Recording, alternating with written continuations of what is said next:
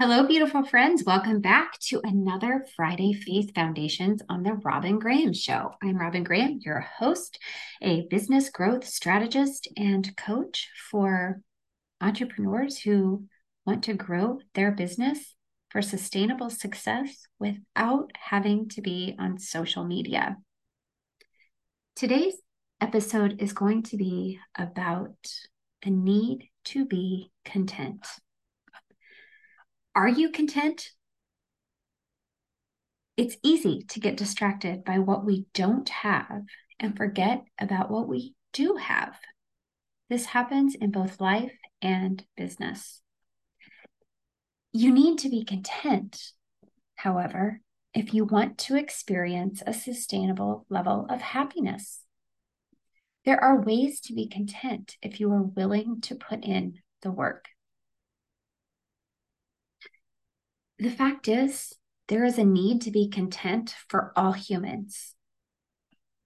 So, how do you become content? Let's begin with what Scripture tells us. The first thing is discernment. 1 Timothy 6:8 reads, "But if we have food and clothing, we will be content with that." Wouldn't it be nice to feel contentment and not want more when our basic needs are provided for? What Paul is reminding us in this verse is that we need to discern between our wants and our needs. When we experience contentment with what we have, we can strive less. Striving less, not having to churn out as many results, reduces stress and the risk of burnout. Ask yourself what you are striving for and if it is a need or a want. Discernment as to why you want something is key for deciding whether or not to put emphasis on and energy into it. Do you want success because you've been taught that success will make you happy? Is the emphasis on making seven figures driving you to strive for more and more? Has what other people have or do led you to feel less than, so you think you need to do and be more in order to be happy, in order to feel content? Good questions, right? They really make you ponder, make you think. One of the ways to be content is to put God at the center. Similar to discernment, we should ask ourselves if what we want is going to honor God. Is it a necessity for our well-being or for fulfilling our calling? Or is it a luxury or something someone else has, so we think we need it too? 1 Timothy 6:6 reminds us that godliness with contentment is great gain. When we honor God and put Him at the forefront, seeking His advice and guidance over our own or other humans, we will make better decisions. If we rely on the Holy Spirit to guide us, we can trust that we are on the right path. Then we will feel content with what God is doing in our lives. When we put God at the center of our desires and decisions, we can alleviate worry and anxiety. In 1 Peter 5:7, a verse I know I've shared so many times on different episodes of the show, we are reminded to cast all our anxiety on Him because He cares for us.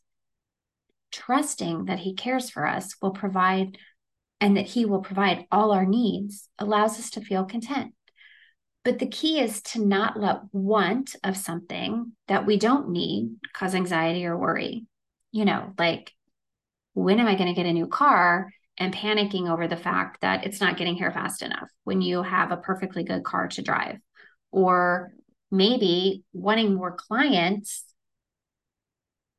just to have more clients because it looks better if you have more clients, even if you don't necessarily need the clients for more money.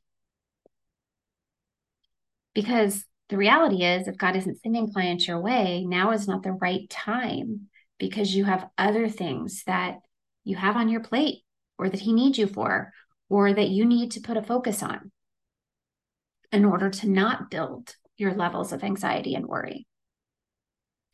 Another piece to being content is to practice gratitude. In Philippians 4:6, Paul tells us, do not be anxious about anything, but in every situation, by prayer and petition, with thanksgiving, present your requests to God. I want to emphasize that thanksgiving piece. Of course, we can ask God for anything, but when we are first grateful for what we already have, we see our blessings and don't have a constant need for more. Psalm 107:1 reminds us to have gratitude. Oh, give thanks to the Lord, for he is good, for his steadfast love endures forever. His love endures forever. Certainly something to be grateful for. Because of that love, we can be assured we are taken care of and can live in contentment. Ephesians 5:20 reminds us, always give thanks to God for the Father for everything in the name of our Lord Jesus Christ. And again, in 1 Thessalonians 5:16-18, we are reminded to express our gratitude. Rejoice always, pray without ceasing, give thanks in all circumstances, for this is the will of God in Christ Jesus for you. Gratitude is a natural antidepressant. When you express gratitude, your brain releases positive neurochemicals. The more gratitude you express, the more content you feel and the happier you will be. All right. This one I need to scream from the mountaintops, I think. And I've had to remind myself of this so many times. To stop comparing. Comparison will strip you of contentment. What someone else has or does has nothing to do with your success or your happiness. Realizing that you can grow your business without social media, you can achieve success without social media. If it is taking you down that track of comparison, avoid it. If you have desires because you've seen somebody else doing them, or you're trying to do things because you've seen that it's working for someone else, or if you think you're not successful because somebody else looks so much more successful, all that's going to do is cause you to feel a lack of contentment. You're going to feel heavy, you're going to feel down, and it's going to lead to imposter syndrome and procrastination. So if you want to grow, you really do have to discern what you're consuming and if it's appropriate for you, and if it is hurting you in regards to your ability to be content with what you already have.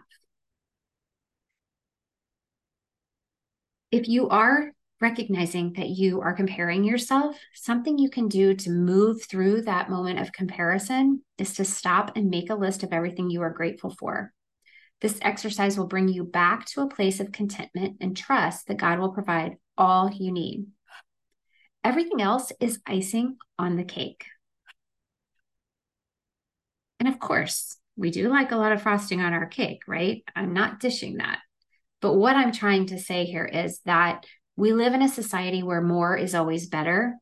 And we need to come back to the basics if we're going to ultimately grow, because the more content we are, the happier we are, the more productive we're going to be. We're also going to be able to see things in a new light, in a positive light, that's going to allow us to take intentional, effective action that's going to move us forward.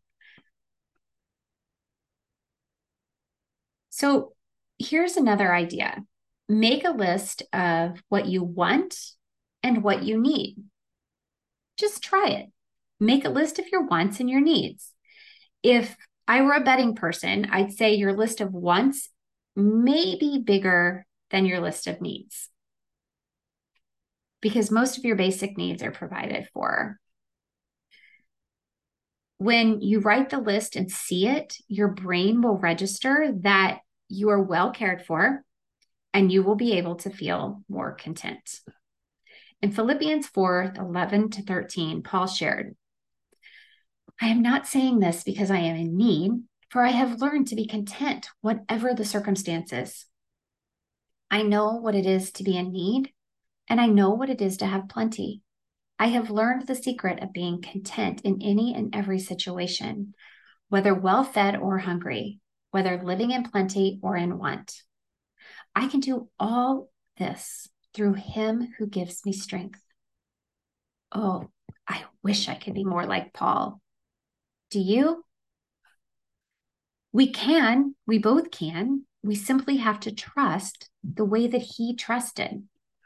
He trusted God with his full being. It's so easy in this day and age to doubt. But there is no doubt of the need to be content. However, doubt and fear may result in a lack of contentment. And when that happens, I encourage you to refer to these scripture verses. In Matthew 6:25-7, we read, "Therefore I tell you, do not worry about your life, what you will eat or drink, or about your body, what you will wear. Is not life more than food, and the body more than clothes? Look at the birds of the air. They do not sow or reap or stow away in barns, and yet your heavenly Father feeds them. Are you not much more valuable than they? Can any one of you, by worrying, add a single hour to your life?" When worry and anxiety have you doubting that what you have is enough, remember what Matthew said. If God takes care of the birds, will he not take care of us? Of course he will. That's not to say that life will always be easy. There's going to be times of trouble, times of lack. There's going to be a lot of times of want. But the more content you are when life is good, the better you'll handle it when life throws you a curveball. And let's just be real here. We're all thrown curveballs, probably way more than we want to have to catch them. What being content does not mean is that you shouldn't work hard or want to achieve, nor does it mean to give up because something isn't working. The Bible also has verses about perseverance. Contentment means you look at what you have or have done and you recognize the blessings God has provided.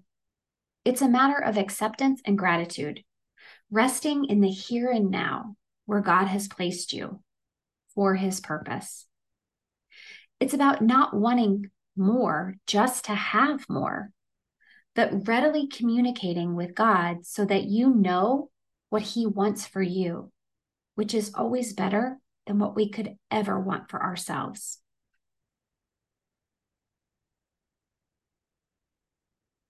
That's a wrap, friends. If you are interested and want to grow your business with your faith as part of the foundation, check out the Success Without Social Business Growth Academy. This is an open, revolving door. There's no specific launch date or open cart. We are there. We are working inside. We're meeting every Wednesday from 11 to 12:30, and I invite you to join us. The Success Without Social Business Growth Academy is the epitome of affordable, high-value, high-touch business growth coaching. I would love to see you inside. The link to learn more is in the show notes. And of course, you can always schedule a call with me to learn more. Have a fabulous weekend, everyone. Thank you so much for being here. I am sending you so much love, and I'm praying that you can find that contentment to just soak up the blessings and discover rest as you move through the weekend. I'll see you next time.